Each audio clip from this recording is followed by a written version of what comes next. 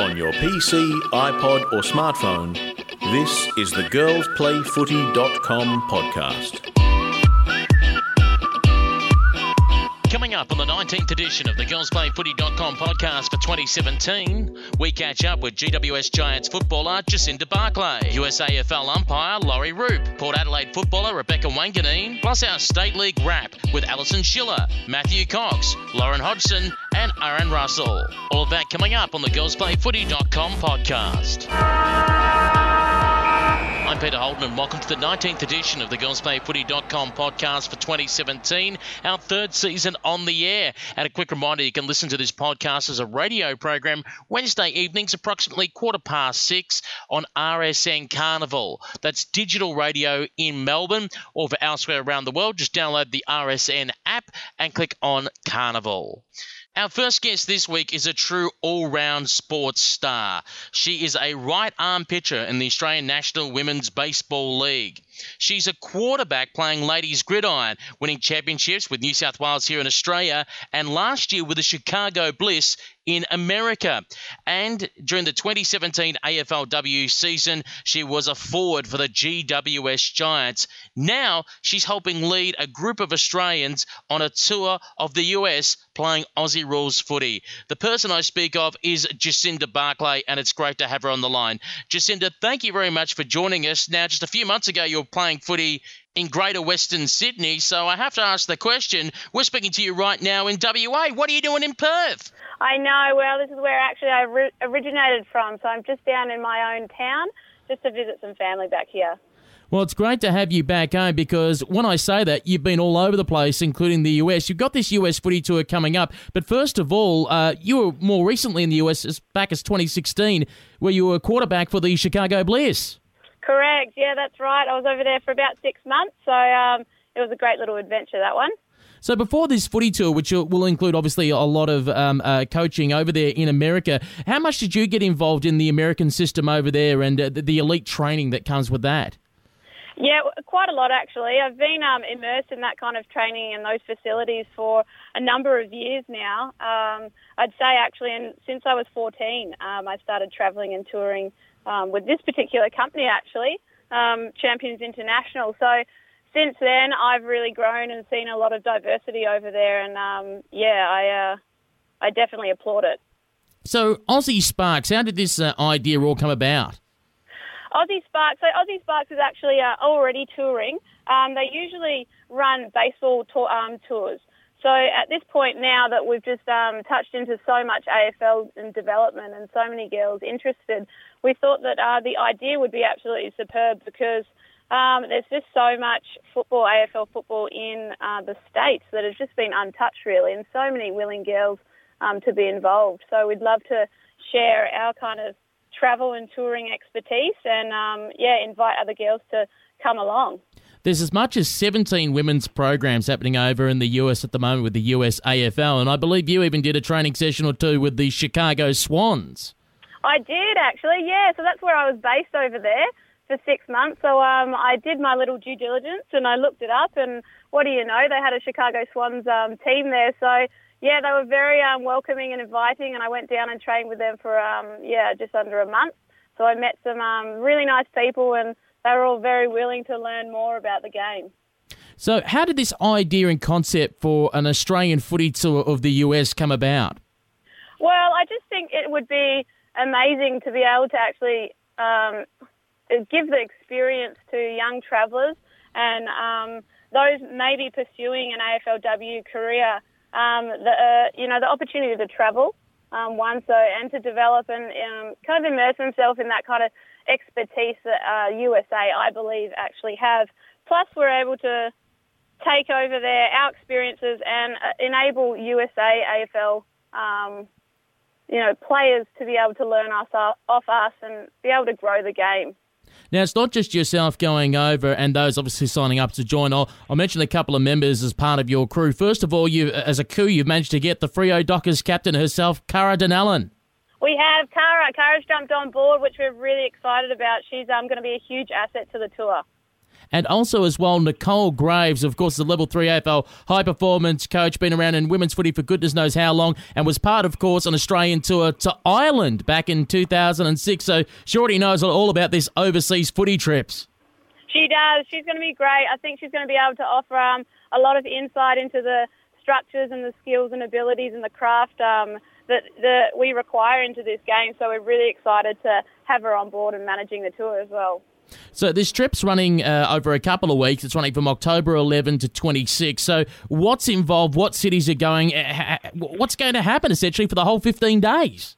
Yeah, so we'll be visiting LA, which is really exciting. We'll be there for a couple of days and we'll jump over and we'll be running some clinics in San Francisco, and we'll be actually involving ourselves in some exhibition games there with the San Francisco Kangaroos, I believe they are.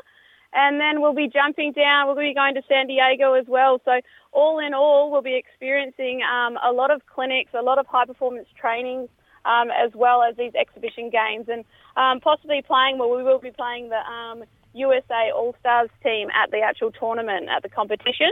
So we're basically prepping and assisting and just helping develop basically our own skills as our team, as well as in turn inviting and developing the USA girls as well. And, of course, those teams over in the US, such as the Los Angeles Dragons, over on the women's side in San Francisco, they're the Iron Maidens, current reigning champions, might I add, of the US AFL. And, of course, you mentioned San Diego, and San Diego's not just any old stop. It is the big US AFL Nationals, where there's about 2,000 people that will be in attendance, either playing, officiating or spectating. That's correct. It's going to be really exciting. They're already really excited to have us. And as well as part of your tour, you've got some high-performance training with some top American NCAA schools. What's all involved in this? Well, that's going to be showcasing their diversity. So a bit of range in training structure, a bit of change in program. So it's really opening all the girls' eyes up to the possibilities of what kind of training schemes they can have, and they can take what they choose out of that and apply it to their own performance, really. And how excited are the Americans as well? As you said, you're coming over, you're hosting a few clinics. How excited were they when you reached out to them saying you want an Aussie side, including yourself, including Cara and whoever else signs up, to take on whoever they've got available at the Nationals? Yeah, well, they actually reached out to us, or to Australia in general and clubs over Australia. They were in search of having a team come over and help and develop and involve themselves in this national. So we definitely took it up, and they're more than happy to have us, and we're more than happy to be going down there to involve ourselves. Now, for the Aussie Sparks Tour, there is limited spots. So how many are you looking to take over to the US? There are, we're looking to take 30 girls. So we've already put out our registration form and flyers. So we have had quite a few people interested. Definitely we can get those registrations coming in, and we will be locking those off by the end of the week. So by the end of the week, Friday, June 9th, if you want to head along, the cost, $4,999, includes, I believe, airfares, hotel, ground transport, many meals, all your gear, high-performance training, playing fees, and I guess much, much more. Much, much more, that's right. So that sounds like a terrific deal. Now, obviously, if anyone's interested or they want a little bit more information to take part in the tour running October 11 to 26, what can they do? Whether you can jump on our Facebook page, we've got the Aussie Sparks Women's Touring Group. So just jump on there, and all the information will be on there as well. And you can just email me directly, and if you have any inquiries, I can definitely get back to you. That email address, aussie.sparks.footy@gmail.com, or you can go to the website aussiesparks.net. Just yourself personally, Jacinda, you're counting down the days. You've only got, 4 months to go until you're over there. I know, short, sharp. We're ready to go. We're really excited. Can't wait.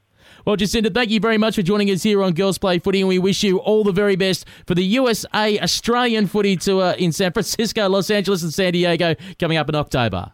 Beautiful. Thanks so much for having us. Since our focus at the moment is on the USA, let's stay there. Now, over many episodes, we've talked to the female footballers playing in the United States Australian Football League, but we haven't taken the opportunity yet to speak to any of the female umpires, and we're correcting that right now. We have got on the line a woman all the way from Minnesota in the United States, American-born Laurie Roop. Laurie, thank you very much for joining us here at Girls Play Footy. How are you? I'm great, Peter. How are you doing today? Not too bad at all. Great to have you on the line. But we do have to ask the question, as a born and bred American, how did you end up involved in Aussie rules?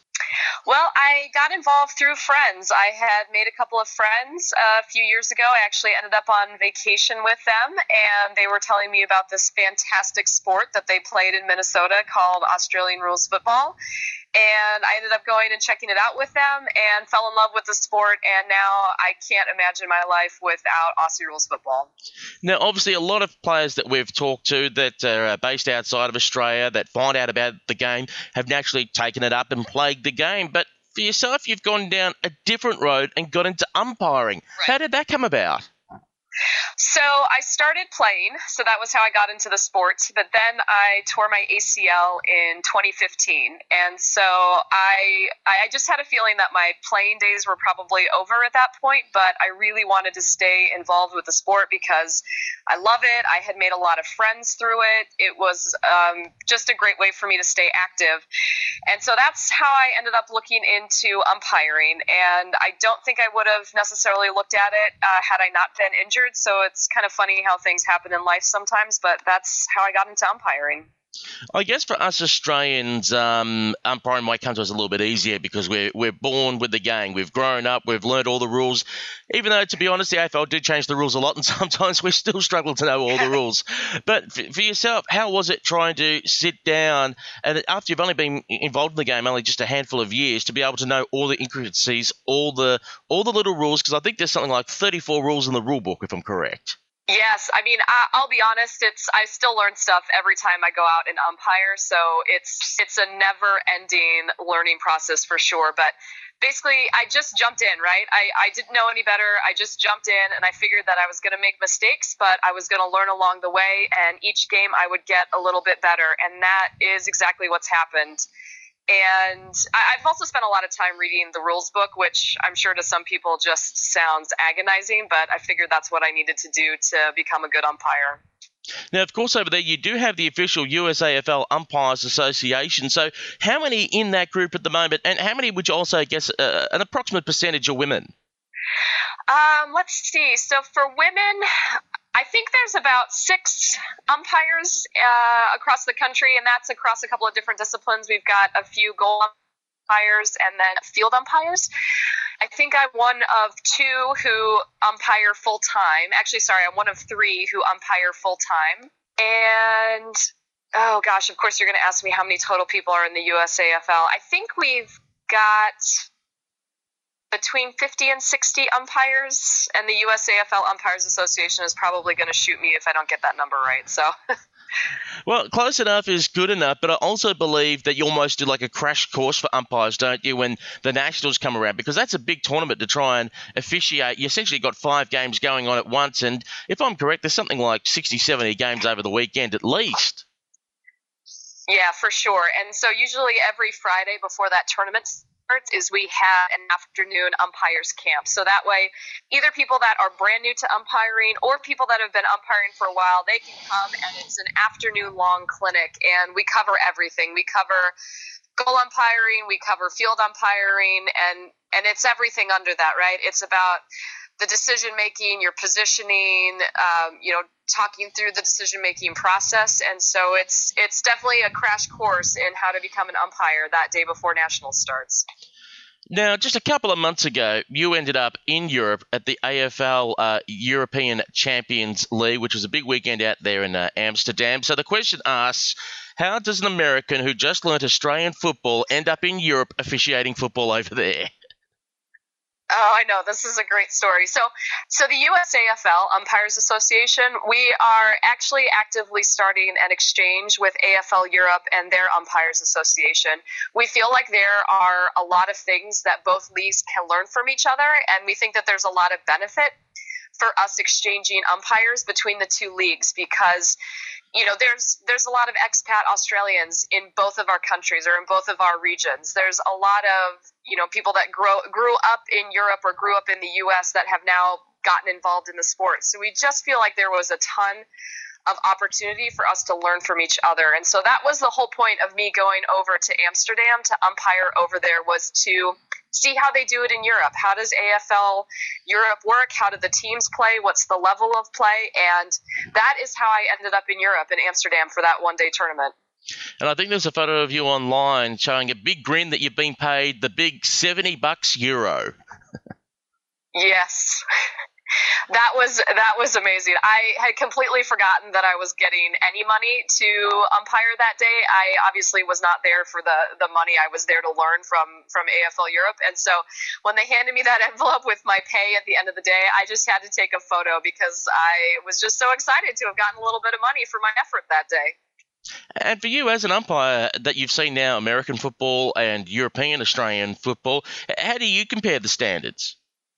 I actually think they're very similar because whether you're talking about an AFL Europe team or whether you're talking about a US AFL team, both of those teams have very similar makeups. You've got expat Australians that are on those teams. And then you've got people that grew up in that country that have maybe studied abroad in Australia or have spent time traveling through Australia or just found the sport through other friends. And so I feel like the skill levels are very similar because of the makeup of the teams, which, once again, that's why we're trying to do this exchange with AFL Europe, because I think we have a ton that we can learn from each other. And we also learned a few weeks ago that you'll be coming down to Melbourne for the AFL International Cup in August. How did that opportunity present itself?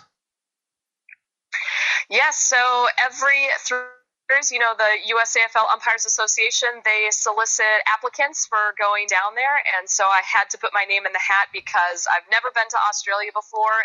And with all that I've been doing for umpiring and just how much I'm enjoying it, there is no better place for me to go and learn more and see the sport in person than going to Melbourne. So I put my name in the hat as one of the umpires to be considered for getting selected to go down there, and I got it. I was selected. I'm going to be essentially the female representative of the US AFL Umpires Association down there, so I'm very excited for the opportunity. Absolutely fantastic for you, and we look forward to you coming down here in literally just 2 months' time. The clock is already ticking. Between now and then, what does your schedule look like when it comes to umpiring in the US? Yes, so every Monday night, we've got women's games that happen here in the Twin Cities. So actually, when I get off the call with you, I'll be getting ready to head out to umpire tonight.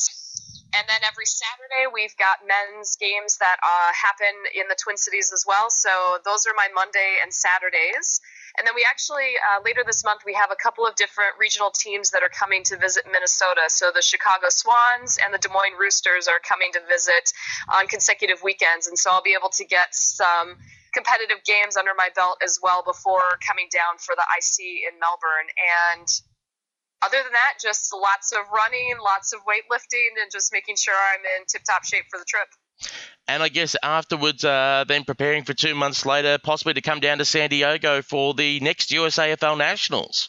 Yes, definitely. I will be there. And when I had mentioned earlier this exchange that we're starting with AFL Europe, they're actually going to be sending over 3 umpires to help us at our Nationals this year. So I feel like our exchange is already off to a great start with them coming to San Diego to help us out. Absolutely fantastic to hear. Well, Laurie, thank you very much for joining us here at Girls Play Footy, and we look forward to catching up with you in August when you come down to Melbourne for the AFL International Cup. And until then, good umpiring. Sounds fantastic. I can't wait to meet you. Joining us on the line now to talk about the Adelaide Footy League Women's Competition Division 1, I've got from the Two Crows podcast, Alison Schiller. Alison, how are you? I am absolutely fantastic there, Peter. How are you going? Not too bad at all. It's time to talk about women's footy in SA. Round 2's just been passed. But first of all, on the weekend, I believe you caught up with a special guest. Yes, indeed, I did. Down at the Port Adelaide Magpies, I've caught up with their full forward by the name of Rebecca Wanganeen. And here's that interview of Rebecca now. I'm down at the Modbury Sports and Community Club where it's the Battle of the Birds. Modbury are taking on Port Adelaide Magpies. We got both teams coming off a loss last weekend and both of them are searching for their first win of the season. But today I'm really lucky enough to be with Rebecca Wanganeen, who plays for the Port Adelaide Magpies. How you going? I'm going good, thanks. That's good. So, Beck, how long have you been playing the game for?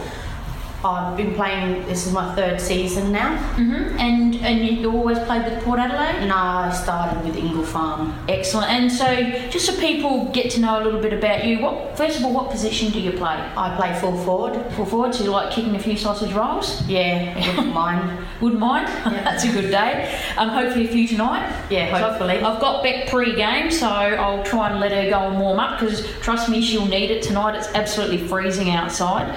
And for people that don't know you, how would you describe yourself as a footballer? Hard at it? Yeah, hard at it. Like to put pressure on it as much as I can. Mm-hmm. Kick some goals? Yeah, obviously kick some goals, as that's my job as a full forward. Yep, always. And do you enjoy that part of your job? Yeah. I like to kick some goals, so you can win it for the team? Yeah, or help the midfield, reward the midfielders when they kick me the ball. Oh, that's very team-oriented, Beck. I really like that one. Your team will like that too, by the way. Who's your favourite female footballer? I would say Brianna Davey from Carlton. She's a good player, isn't she? What do you like about Brianna? She gets in there, hard at it, just great skills. She has. So you want to add some of her skills to your game? Yeah, wouldn't mind. Yeah, wouldn't mind some of that. Now, what part of your game would you like to improve? I would like to improve my tackling, just the chase downs, in the full forward and full playing in the forward lines. You want to keep the football in your 50. Yep, and keep the pressure on. Keep the pressure on, so you can get a quick turnover and a quick goal. Excellent, if you could. Yeah, no, that's fantastic. Now, who's the funniest person in your team? Probably say Hayley Charity. Hayley Charity, and then who thinks they're the funniest? But they may actually not be the funniest. You can burn someone here, it's okay. Oh, you're being very nice, Beck. Oh, I don't know, it's pretty hard. Maybe a couple, I can't name them, but... Oh, okay, is that just for your own person? Yeah. In case it's a midfielder and they got to kick you the ball? Yeah, that's fine, we understand that. What's your favourite song at the moment that you can't get enough of? I like The One by Justin Bieber. Nice. Your favourite TV show? Say Home and Away. That's always a popular choice. Your favourite letter of the alphabet? R, because it's my start of my name. Oh, good. She was quick with that one. Favourite pizza topping? Barbecue chicken. Excellent. And do you have a song? If there was a song that was played that would describe you, what song would that be? Say Eye of the Tiger. Oh, nice choice. So, Beck, what do you think you have to do to get over Modbury tonight? First of all, we need to start good, because last week we didn't have a great start. So if we can get a great start, get the energy up, and apply pressure, I think that will go a long way for us to getting a win. Yes, that's very good. And any players that you have to keep an eye on from the opposition? Probably say Chloe Shear. Yeah, Shear. Yeah, I've heard a little bit about Chloe. She'd be one of them. Yep, definitely. I don't know the others. But keep the pressure on them and create turnovers and get the job done. Yep. As they would say. You think that'll make Emma happy? Yep. The coach? Yeah. Okay, so thank you very much for your time tonight, Rebecca. So, and just in passing, I have had people ask, your last name's Wanganeen, so are you related to said one Gavin Wanganeen? Yeah, he's my older brother. He's your older brother? Yeah. So you taught him everything he knows? Yeah, I'll take the credit. Well, he needed someone for practice, I've no doubt, even if you were very, very small and were used as a point post, it's fine. So you can take credit for that. Yep. Excellent. Thank you very much for joining us. Thank you, Rebecca Wanganeen. Rebecca Wanganeen there talking with Alison Schiller. Time to have a look at what happened in round two. You were at that game between Port Adelaide and Modbury, and it turned out to be a close one. It did. Down at the Modbury Sports and Community Centre down there, under lights on Saturday night. And what I thought was actually going to turn into a bit of a whitewash Port Adelaide's way ended up being a much tighter contest. Just one thing to note there before I go into the game is Modbury have actually, through the help of their local council members, got some new women's change rooms and umpire facilities, which is certainly, with the weather that it was going on down there, was appreciated by Modbury visiting teams and umpires alike. Now, the brass monkeys were out in force. The temperatures hovered around 9 balmy degrees with the gentle fog rolling in as the night progressed. So for the first quarter, Port Adelaide unfortunately went quite as clean in front of goal. They kicked 1-4, with keeping Modbury to a solitary goal. Mind you, I'm very pleased to say that Port Adelaide's first goal came from one-fed Rebecca Wanganeen. And unfortunately, the mark went through the hands, but she quickly bent down, butted up, and was able to snap it on her left foot, which was absolutely wonderful. So very happy. Congratulations on that, Beck, and she ended up with 2 for the night. Now, I've actually also got to see young Chloe Shear in action, and trust me, she was everywhere. So she was dominating the midfield in the first quarter and was really threatening with her penetrating kick. Port Adelaide thought better of that, and they put a player by the name of Brooke Chaplin on her, and she managed to keep her pretty quiet in the second, but the Modbury coach was having none of that. So he popped Chloe up forward, where she nearly single-handedly won the game for them, for the Modbury Hawks, kicking 3 goals. Port Adelaide challenging that again, put a young player by the name of Ash Gould in the fourth quarter, and she did a pretty good job to call her influence, and that earned Ash a mention in the best as well. Port Adelaide captain Kat Reynolds was absolutely everywhere and led from the front, and I'll be honest, she really displayed her leadership skills in the final quarter to get the Magpies over the line, 38-33, so under a kick in that. Renee Richardson, best on ground for the Port Adelaide. Chloe Shear, best on ground for Modbury.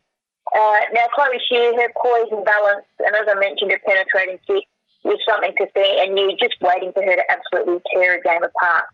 Downside for Port Adelaide, Beck McMahon unfortunately hurt her shoulder, and that's actually being assessed by the medicos as we speak.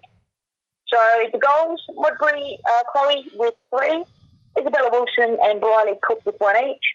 Port Adelaide, Rebecca Wanganeen 2, and singles each to Rice, Daniel and Gould. Chloe Shear just keeps her name mentioning on in the best for Modbury. Nicole Tucker, and there's a player there by the name of Carissa Stirl, and I really liked her game and her endeavour. It was one I paid attention to as well. And then Rachel Wells and Jess Meacham, which I'm pretty sure are names that I mentioned last week. Port Adelaide, Renee Richardson, Kat Reynolds, Brooke Lee Chaplin, and Ash Gould, the 2 players that got the job on Shear, got themselves in the best with that result, and Beck Wells rounded up there as well. So Modbury, unfortunately, is still searching for their first W. Port Adelaide maybe has now got 1 on the board. And just to note, there were no AFLW players playing on the night. 5-8-38 Port Adelaide defeating Modbury 5-3-33. Then it was Sunday football at Aldi Arena, and West Adelaide a big win over Salisbury. Yeah, this one actually took me a little bit by surprise, I'll admit, Peter. I thought we were in for a much closer contest going by the results of the previous week, with Westies up against Morphees and Salisbury against Port Adelaide. So it started off as a very even contest in the first quarter, with only a point separating the 2. So unfortunately, though, for Salisbury, there was a 7-goal 3-0 second quarter. And then, unfortunately, Salisbury will also continue to be blitzed for the rest of the game, only managing a solitary goal after that first quarter score. So the goal kickers for Salisbury, Paige Allen, Ashley Jade Woodland and Sinead Miller with 1 each. And while there may have been a famine for the Pies, it was a feast for the Wolves with 7 different goal kickers. Chelsea Bedell kicking 6, Jamie Todd with 4, and a pair each for Kate Hilton and Maddie Newman, with fingers there to Taylor Gordon, Emma Faint and Megan Rich. So the best players there for Westies, Shannon Solly, Jamie Todd, Alison Evans, Chelsea Bedell, and AFLW listed player Talia Redan. But for Salisbury, Candice Pride got herself up in there, Jamie Lee Sonneman, Ashley Jade Woodland, Nicole Baker and Nicole Mark. So both teams are now sitting a win apiece with only percentages separating them. Then what was a big win for the Westies? The score 17-8, 110-3-3-21. The Bloods winning that one. And then the shock of the round. We asked the question last week about Adelaide's stumping of Modbury. Was it just how bad Modbury were? No, it seemed that Modbury are okay. It just seemed that Adelaide Uni is sensational. They crushed Morfordville Park. Oh, I brought this up last week, game of the round, I said.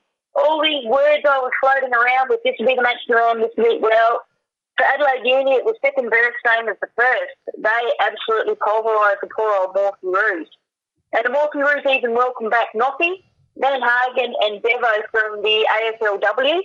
Now, it might have been a sunny day down at Kellett Reserve, but it was anything but sunny for the Morphy Roos. Now, currently, I'm not sure if you're aware, they're without a permanent coach, so they're actually rotating coach duties, and Lexi Edwards was handed the reins for the day.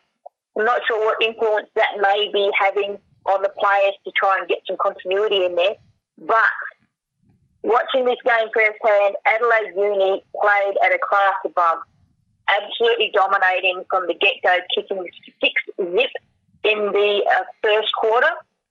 And they moved the ball cleanly, quickly from the centre, and with ex-Adelaide Thunderbird Jane Fitzgerald and Ruck feeding it out to their stars in Courtney Gunn, who is otherwise known as the Magician.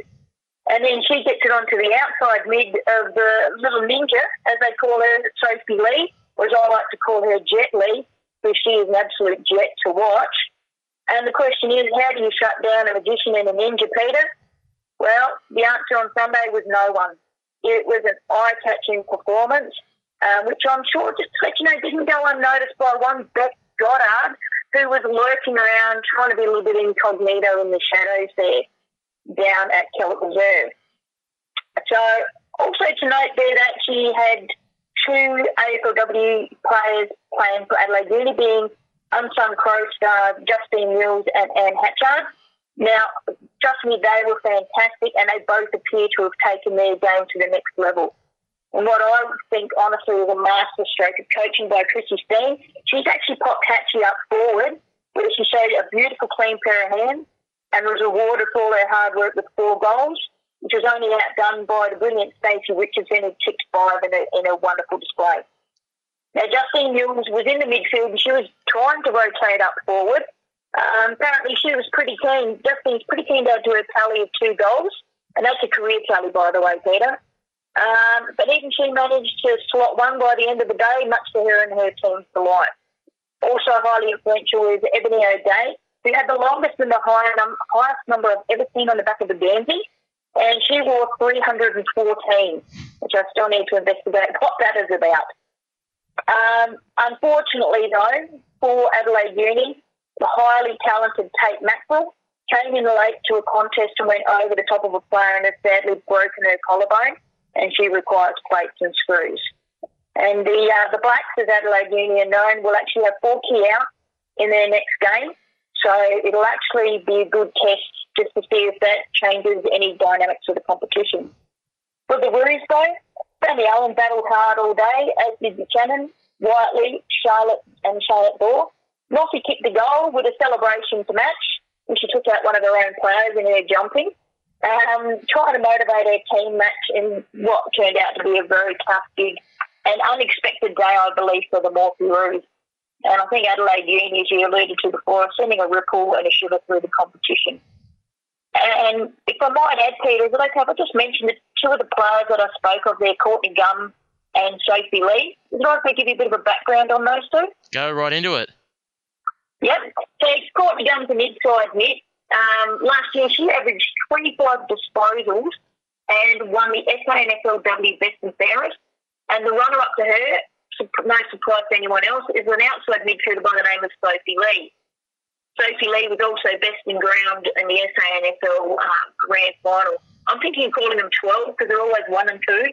Whenever they go, even the best on the day, Sophie Lee was first and Courtney Gunn was second. Courtney was also the first female player to win the Howard Trophy in New South Wales, which is the highest play award that you can receive.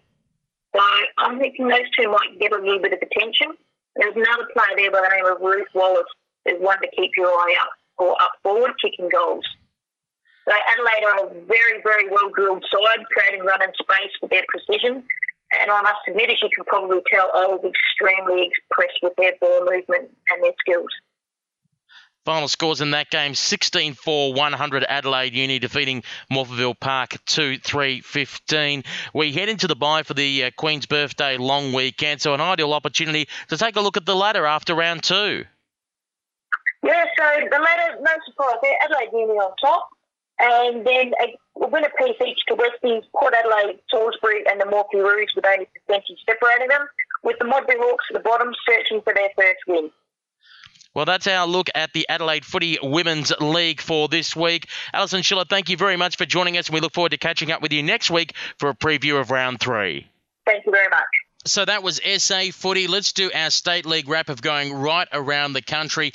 No women's footy last week in Perth in the WA WFL due to the long weekend there, but we have got footy coming up this weekend. It's round 9.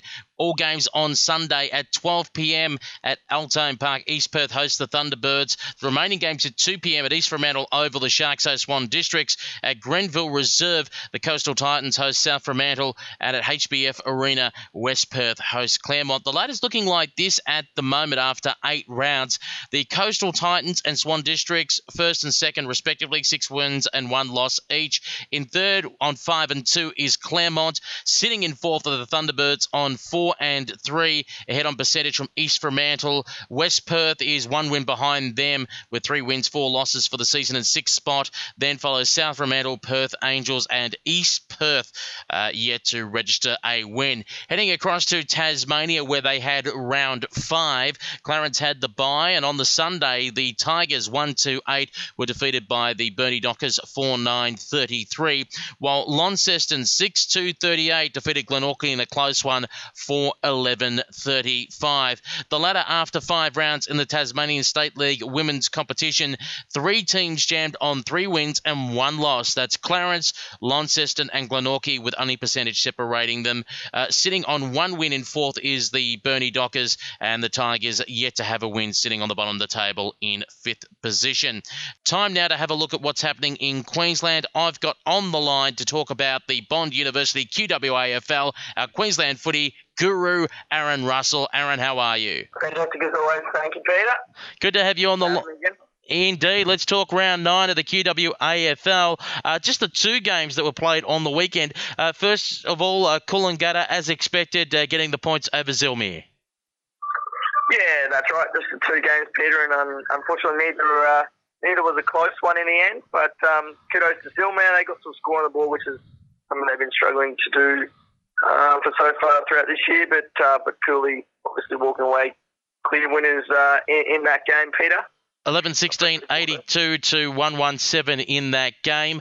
Maroochydore 5-3-33, put up a good fight, but Yeronga South Brisbane getting the chocolates 18-10, 118. Yeah, so look, obviously Yeronga too good in the end. They were trying a few things and rested Sabrina. Frederick Trawl didn't play in that game. But yeah, the likes of Bates, Virgo played up forward and a bit of a different role for them. Kick 5, Ransfield kick 5 again. Emma Aisherman, who's as tough as they come, Peter, she could even be one to watch out for. I reckon she's been playing some really good games for Yeronga South Brisbane. She could be one to watch. And talk about players to watch. There is, of course, no QWAFL this weekend for the Queen's Birthday weekend, but there is a couple of representative matches being played on Friday night and Sunday, if I'm correct, between the under-23s of Queensland and WA. That's right. So, we're going to see the under-23 squads of both those states clash heads on the weekend. It'll give us a really good look at sort of the next, not just the next crop coming through, but I guess those girls that are sort of going to make up the numbers for Lions and Freo respectively.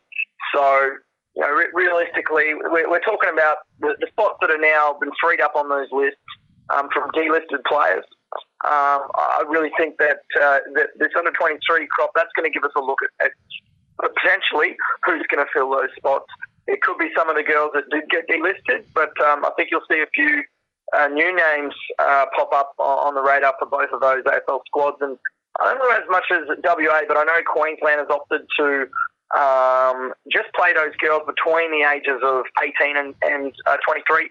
So they're not playing the 17, 18-year-old that just had the recent carnival. They're looking at that sort of early 20 bracket where they're really picking from. So, yeah, we could see some names that a lot of people aren't used to.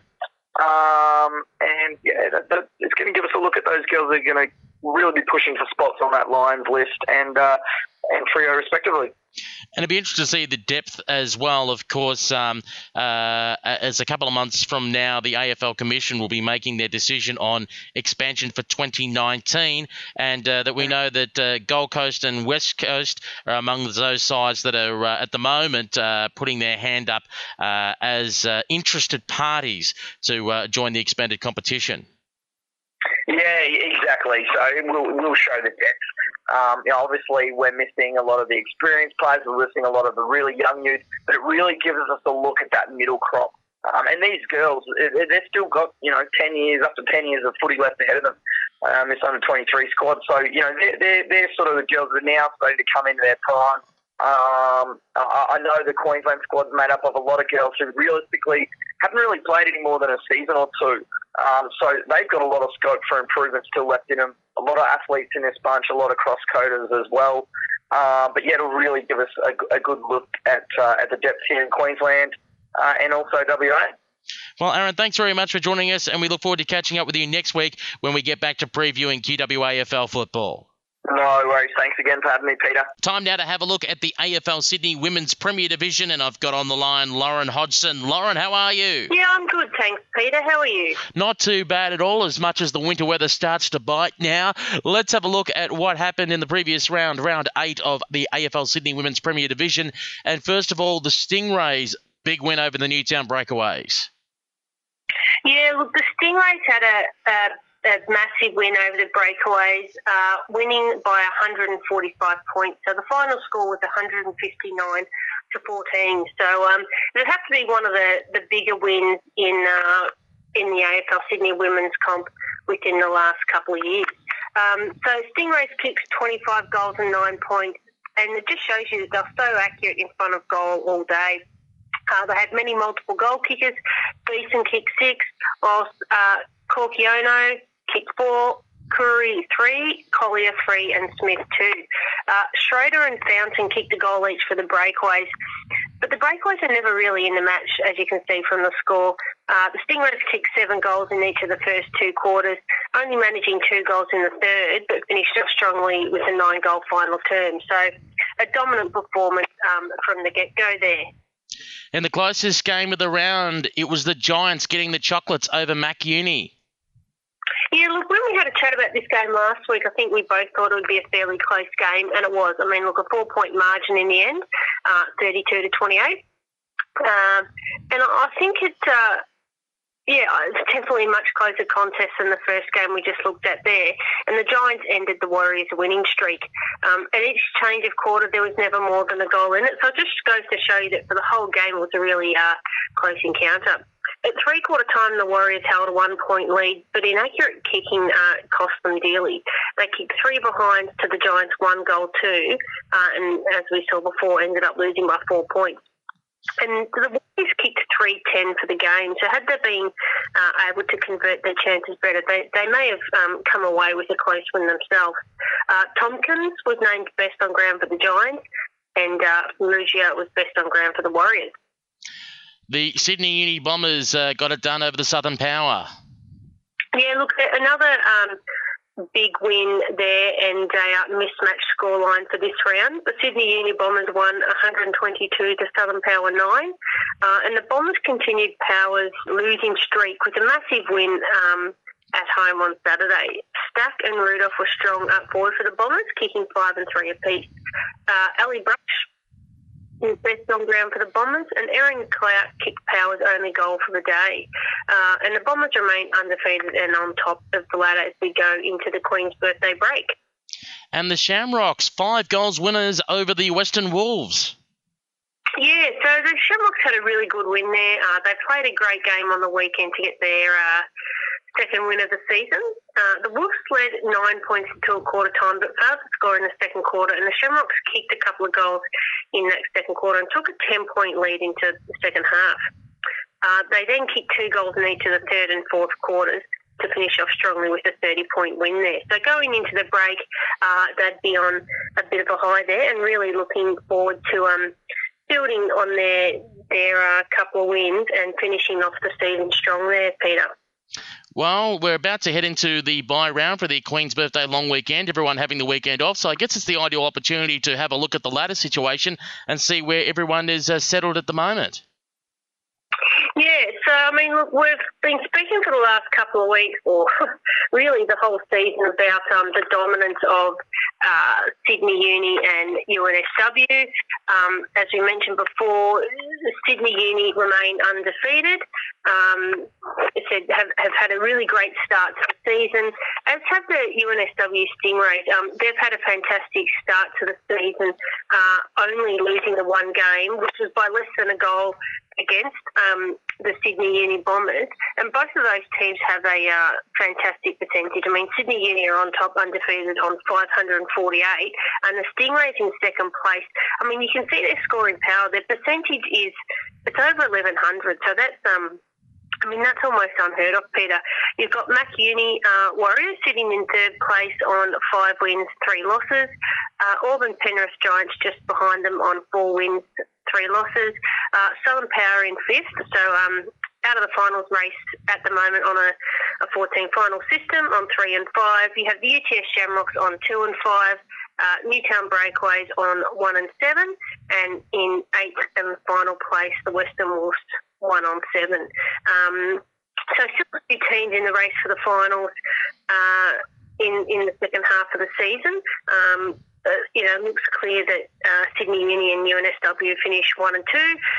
If UNSW can beat the Bombers next time they play them, they'll jump to first, and unless there's sort of some surprise wins there against those two sides, I think you can lock them in for 1 and 2. I think 3, 4 and 5, and even potentially 6th place, there could be a bit of change. I think the Warriors are likely to make the top 4. And I think it's more likely that 4th spot will be up for grabs between Auburn, Penrith team, Southern Power, and even potentially the Shamrocks if they can steal a few more games and have a strong second half. So it's shaping up to be a good finish to the season, Peter. Well, Lauren, thanks for joining us here on Girls Play Footy, and we look forward to catching up with you next week for a preview of Round 9 of the AFL Sydney Women's Premier Division. Can't wait for it, Peter. Time now to look at the UNSW Canberra Women's League. Round 8 was played over the weekend, and on the Friday night, the Gungahlin Jets 11-12-78 swept aside Ainslie 1-1-7. On the Saturday, the ADFA Rams 3 behinds went down to Molonglo Juggernauts 15-9-109. Riverina Lions 21-11-137 swept away the Cootamundra Blues 1 behind. In the close one, the Belconnen Magpies 10-4-64 went down to Eastlake Demons 10-8-68. Tuggeranong 9-4-58 defeated the ANU Griffins 2-3-15. Queanbeyan Tigers having the bye. So after 8 rounds there of the Canberra Women's League, the ladder looks like this. Sitting on top of the table, the Queanbeyan Tigers and the Eastlake Demons.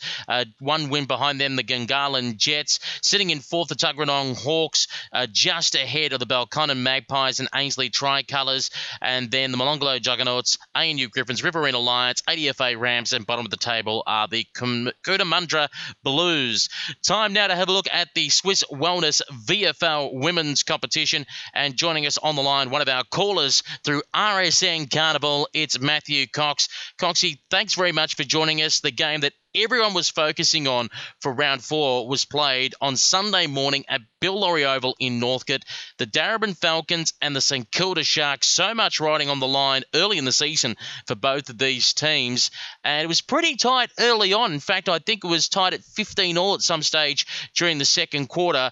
But then the hammer went down from the Falcons and they inserted their authority. Yeah, goalless first term from both sides. It's the second time this year that's happened for Darebin, happening in round 1 when they played the Muggers. But, it was all close, well, really close throughout the game, really. No side looking on the scoreboard took it by the scruff of the neck. For the Sharks, a little bit disappointed that they probably didn't get over the line. We know, and we've been talking about how Darebin haven't been at full strength, mind you. Flicking through the list, it looks like they had their most senior player, or most of their senior players, back in that lineup on the weekend. Your likes of Vescio, Brennan, Hickey, Paxman, just to name a few in there. Delpos, another one. Daisy Pearce, obviously the biggest name there, still missing at the moment for the Falcons. But it looks like they had their strongest side yet in for the weekend, and the same for the Sharks. Good indication where the Sharks are in the scheme of things. Probably just a step behind maybe the Muggers, probably on equal footing as the Devils. But for Darebin, you'd expected them to do a little more convincingly considering those names in the lineup, and unfortunately they didn't do it. What's the interesting thing out of this result? 5-3-33, the Falcons to the Sharks 3-7-25. Equal number of scoring shots. Sharks also had some opportunities late in the final quarter, but were just either too far out or just weren't straight enough. They just didn't have the finishing polish. We've got two things to remember. One, Taylor Harris and her intent to play for the Sharks in the latter part of the season. Now, if she can fit under that points cap and she comes in, all of a sudden her playing out of the goal square straightens things up.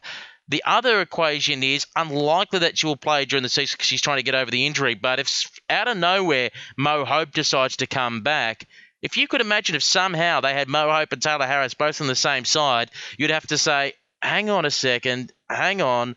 The Sharks are the wild card here that could upset the whole apple cart.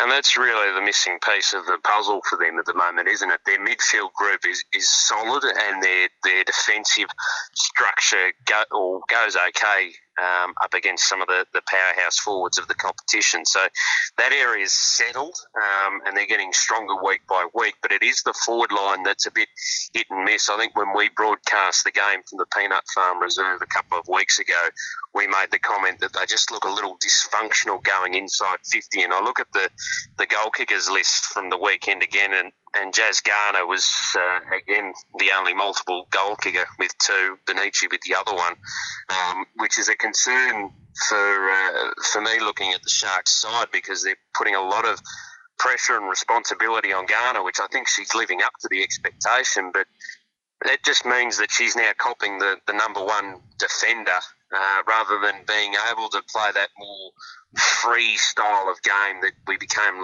used to last year, where she was pushing up the ground. Really that centrepiece across half forward that provided the link up for the Sharks going inside attacking 50. And you're right, if Harris and Mo Hope do come back into that side, or do come into the side later in the year, they are a very dangerous looking forward line. Box Hill and Cranbourne we got to see in course part of our RSN Carnival match of the day.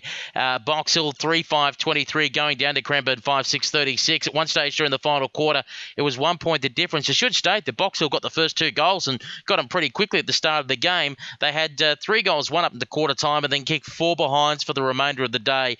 Patrick Hewitt had to be disappointed with their performance in those 3 quarters. Yeah, disappointing that the game petered out for them, but I think you'd have to be smiling the fact that they won the first term and won it convincingly. I think we spoke last week about the Hawks, how they just have to keep getting these little wins on the board, and especially against some of the lower sides of the competition, your likes of Cranbourne and Seaford. They really need to tick as many of those boxes as they can. It looks like they did it in the first term, but beyond that, didn't really make the most of their opportunities. For Cranbourne, good to see that they... Well, you were there, so you'd be able to paint a more accurate description. But by the looks of things, they were able to get their way back into the match after probably starting a little flat-footed, and they probably not dominant, but did enough to get over the line. Well, one thing I can make comment out of that game, I guess for both sides, when you look at players, our player of the day was Brianne Moody. And one of the big matchups that worked for them was Bridie Kennedy, who we've been talking about. She was the joint TAC Cup Girls Best and Fairest along with Chloe Malloy. Bridie probably looks like an undersized ruckwoman at this stage. She started in the back line. In the third quarter, they made the move. They put her into the ruck. And what they did, even though she wasn't dominating or really generally winning the ruck contest, she was competitive competitive, but it freed up Breanne Moody. Breanne Moody pushed forward, and then later in the game when they were under siege from Box Hill, threw it deep in defence when it was 1 point the difference, and she repelled on her own a good 3 or 4 attacks in the space of about 1 to 2 minutes. And it was that performance that assured them the victory. On the flip side as well, for Box Hill, Shaylee Taylor, we take our hat off to her. She went one-on-one. She was at fullback going up against Bianca Jacobson. Jacobson, of course, all big raps around her. She did well at Carlton. She was off to Melbourne. And I can tell you what, you wouldn't even thought BJ was at the ground. Taylor blanketed her. Yeah, and that's great, isn't it? That's another one of those little wins if they can hold positions on the ground and just get some sort of mental confidence going forward. We know they're not going to be great on the scoreboard, but if they can do the pressure acts, the second and third efforts around the ground and just hold their opponents to account, I think at this early stage for the Hawks, that's going to be the best thing for their development going forward. And you speak about Moody, it just goes to show the versatility that's going to be required for players going forward, not only in the VFLW, but also for the AFLW. We heard Andrew Jago a couple of weeks ago say that's one of the areas he's looking to improve with his players. And with Kennedy coming in, is it Kennedy that was the undersized ruckman that you were just correct. talking about? Yeah. Yeah, with her coming into the side and adding that other option, because I think last year it was the Moody sisters that were tag teaming in the ruck. And it provides that extra bit of flexibility for the Eagles and something that they probably desperately needed, because they've still got that massive hole in defence with Hardeman not in the side. The funniest thing to come out of that was at one stage when Kennedy was in the ruck, Breanne Moody went as ruck rover, and Emma Mackey, who's only playing like her third game of Aussie rules, was also playing ruck rover, was standing there in the middle, looked at Breanne Moody, looked at her twice going, what are you doing standing outside the two circles instead of in the two circles? And then realised she was playing ruck rover. Yeah, not the nominated ruckman, didn't put the hand up for that. Are we going to discuss that rule or not? Probably not, but it's great to see a woman. It's great to see a woman that tall being that athletic as well, that she can literally play any role on the ground. But Cranbourne winners again by 13 points. Breanne Moody best on ground. Melbourne Uni, the Eastern Devils. We thought this game was going to be closer. Instead, Melbourne Uni flexed their muscle even more, including a guest performance from Talia Randall from Queensland, who played for the Muggers for the day. 12-6-78 to the Devils 5-7-37. Yeah, probably the first time that the Muggers probably have fired on all cylinders in 2017. Their wins to date have been scrappy. They are undefeated, but they haven't been the convincing wins that you'd expect the Muggers to be putting in. This was their first one looking at the scoreboard. The Eastern Devils, I don't know what to make of them.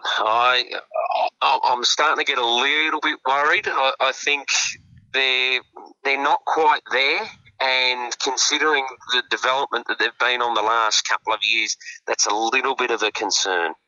I think the one thing for the Devils is when you're missing the likes of Lambert and Trend, Lambert to come back, Trend to come back, particularly from injury, you just look at that and you go, and you just think they're just two quality midfielders that can get the ball out of the middle and get it going quickly, particularly when you've got the likes of Emma King. She's not playing forward, she's playing in the ruck, and you're just thinking they're just that one or two quality midfielders short, and it's showing.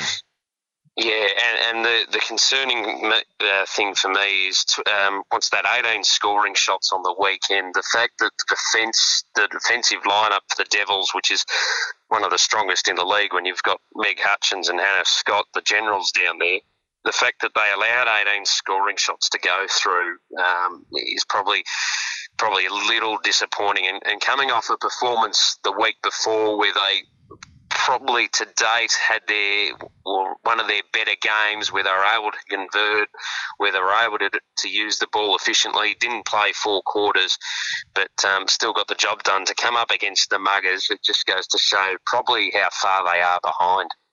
And we've always talked about saying the middle bunch of teams. We think Diamond Creek will be there. We think Darebin will be there. We think Maribyrnong and Uni will be there in the top 4. And we've talked about the traffic jam of the VU Western Spurs, St Kilda and the Eastern Devils. We've seen the Sharks at the moment. They're 2-2, finally balanced. The Spurs have had a bit of a softer draw, so at the moment they're looking okay at 3-1. The Devils, they dropped the game against Darabin, which, to be fair, most wouldn't have expected them to win, but they were in a winning position when they lost that game. They've dropped games now to Melbourne Uni. They've dropped games to the St Kilda Sharks. One of those two you would have hoped they would have picked up. They haven't, and you just got a feeling that they could be leaving their run when we get later into the season a bit too late. They're on the back foot early.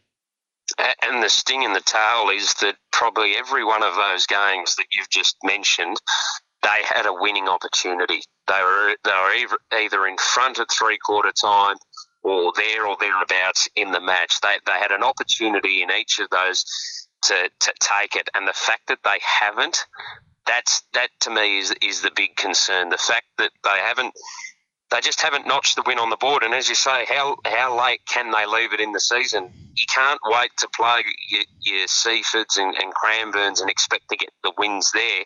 You've got to beat the teams around you on the ladder. And if you're not going to be doing that against the Spurs or St Kilda and allowing them to have the opportunity to come back into the game, and even against the Muggers, it didn't really look like they were ever in the match. Just looking at the scoreboard, 3-1 in the first term to 1-1, 5-3 to 2-2, 8-4 to 4-2. They never seem to have the momentum of that match, and that's a concern.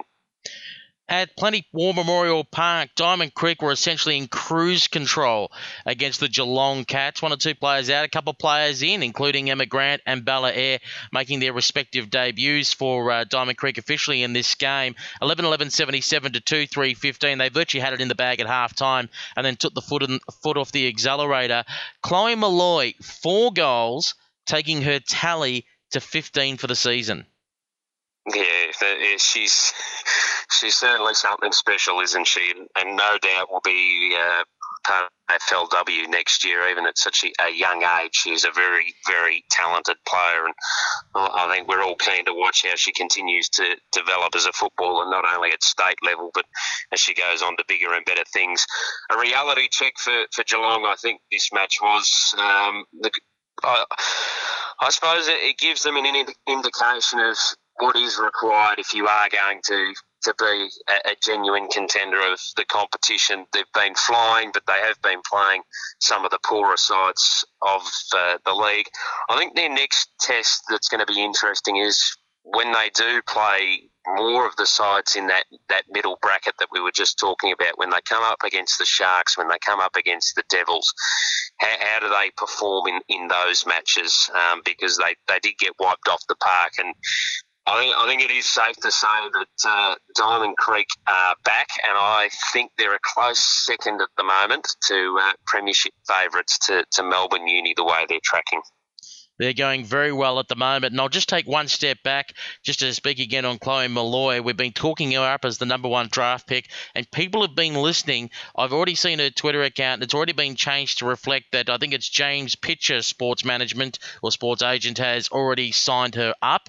So he's moved quickly. And I've done the math. Her goal average per game at the moment sits at 3.75 goals per game in the VFLW.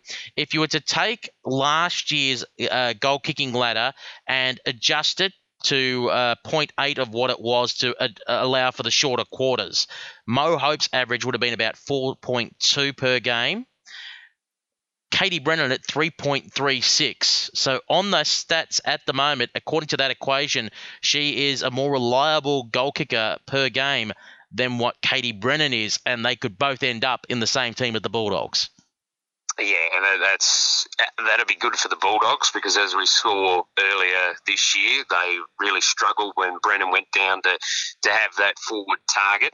And obviously too, long term, you got to think now. All right, we've got the established players there that have been there for a long time. Who's the next crop of players that we're going to be building a team around? And Molloy's one of those that you want to get straight into the side, that you want to start developing and start improving. And finally, I should actually also point out as well that, of course, you talk about Geelong Cats playing those middle sides. When we return on Sunday, June 18th at Henry Turner Reserve in Footscray, our match of the day, that particular day, will be the VU Western Spurs and Geelong Cats, which should tell a story for both sides. Yeah, and as I just said, that's probably going to be their next test. They've had a crack at one of the genuine contenders of the competition, and probably failed. I think if you were going to be a serious side of the competition, you don't want to be blown off the park the way they were. They only got 2 goals in the last quarter, which is disappointing. But as I said, it's probably an accurate reflection to where they are. You just hope that they don't go down the path of getting belted by the top sides of the competition and going back into their shell, because they've started the season so well and so full of confidence. Let's just hope that it was a little bit of a blip on the radar and they can find some form against the VU Western Spurs. And the final game of the round saw the VU Western Spurs 9-7-61 defeat Seaford 2-3-15. Yeah, disappointing for Seaford again. Didn't get a goal up until the final quarter. It only got the 2 points up until three-quarter time. And just that's probably the concerning thing when we saw them at Mulgrave Reserve, the fact that they had opportunities inside 50 but just couldn't convert. That's going to get demoralising as the season continues. For the Spurs, again, just ticking the boxes, getting the job done, doing what they needed to do. Nothing flash about the Spurs at the moment, which I think is a good thing, because they'll come in as underdogs against a couple of the top sides of the competition, and I reckon they might be able to get over the top of them. So the VU Western Spurs just tracking along nicely. For Seaford, we talked about their injuries quite a bit, and it's just showing, isn't it, that they're struggling to get on the scoreboard. The defence is holding up well. They're finding ways to get to halfback. They're just breaking down across the wing and trying to get forward. Unfortunately, it seems to just be a long season for them, which is a bit of a shame, because they're one of the sides that we expected to climb the ladder this year, to try and find maybe 6th, maybe 5th position, to be knocking on the door of the finals, and instead it's going to be back to the drawing board. Yeah, it is disappointing for them. I think the path that they were on towards the end of last year was exciting. I think everyone had a bit of optimism coming into this season that they may make the top 4. That was probably blue sky thinking, but it was the way they were tracking. It was certainly a possibility, but the injuries, as you say, have really knocked them around, and it goes to show that even though they've got multiple sides, I think they've got 5, haven't they now? 5 teams. 4. Seaford, 4. Even though they've got that there, the depth underneath coming through isn't enough to replace some of those key players in the side, and they do rely on these superstars a little too much. When we saw them a couple of weeks ago, Hosking didn't have a great game, and Gillespie Jones wasn't that prominent, and you just felt that, even though they had passages where they controlled the footy a little bit, they did just break down across the centre line, because they just didn't know where to go, how to organise themselves, what the pattern was, what the structure was. You just feel that until those players can come back into the side, or until the current group spend a bit of time in the seniors getting to learn one another, that they're going to struggle to obviously be efficient inside 50. And Coxie, just a quick observation on the ladder. We've got Diamond Creek and Melbourne Uni first and second respectively on 4 wins, no losses. The Spurs and Geelong third and fourth respectively on 3 wins, 1 loss. St Kilda and Darebin at 5th and 6th respectively, 2 and 2. Darebin with only a percentage of 91.60. Make of that what you will. The Eastern Devils sitting 7th on 1 win. Cranbourne 8th on 1 win. Box Hill have now climbed off the bottom of the table to be 9th, while Seaford bottom of the table, the percentage of 23.13. Yeah, and obviously the bottom end of the ladder, I don't think we're going to see too much change there. you probably expect towards the end of the year, Seaford might get 1 or 2 wins. Going to be hard to see Box Hill. They're really going to need everything to click when they come up against one of the bottom sides to get a win on the board this year. So expecting the bottom 3 positions to stay. Expecting the top 2 to probably stay as they are, but flip. I think Melbourne Uni would finish on the top of, or should finish on the top of the ladder, although the way the Creekers are going, who knows, they might have something to say about that. But it's really the middle part, as we were speaking about before, that's the interesting part of this season. Who's going to fill the last 2 spots on the ladder? I don't think Darebin are definites anymore. I think that they've really got to prove that they are still capable of putting on a performance like they have for so many years, and they haven't done that to date.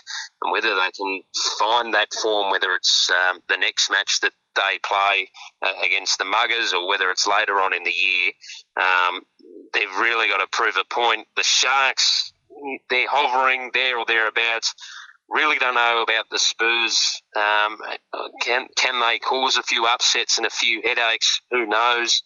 Geelong, well, we know they got wiped off the park on the weekend. Are they a serious contender for the 4? Probably not. But again, might be able to cause some headaches towards the latter part of the year. And then you've got the Devils. And at the moment, they're probably my biggest question mark as to can they begin taking some of these opportunities, grasping them and converting some of these losses into wins? And they're going to need to start doing that really, really quickly. Otherwise, the season's done and dusted for them. So they're probably the one to watch at the moment, the Eastern Devils, and just to see how the Spurs and Geelong track.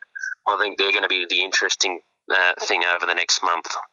Coxie, thanks very much for joining us, and we look forward to catching up with you next week when we preview the next round of Swiss Wellness VFL Women's Football.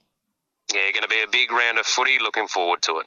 And that wraps up episode 19. Just a quick reminder, of course, that this program can be downloaded as a podcast via iTunes or SoundCloud. Just search for Girls Play Footy. And, of course, airs on RSN Carnival around 6:15 every Wednesday evening. Our match of the day coverage in the Swiss Wellness VFL Women's Competition will return after the Queen's Birthday long weekend. We will be back on Saturday, the 17th of June at 2:30 p.m. to bring you a special game, the Pride match being played at Melville Oval in Hamilton between Melbourne University and the Darebin Falcons. Should be an absolute cracker. Do join us then on RSN Carnival. Until next time, I'm Peter Holden. Thanks for your company, and it's bye for now.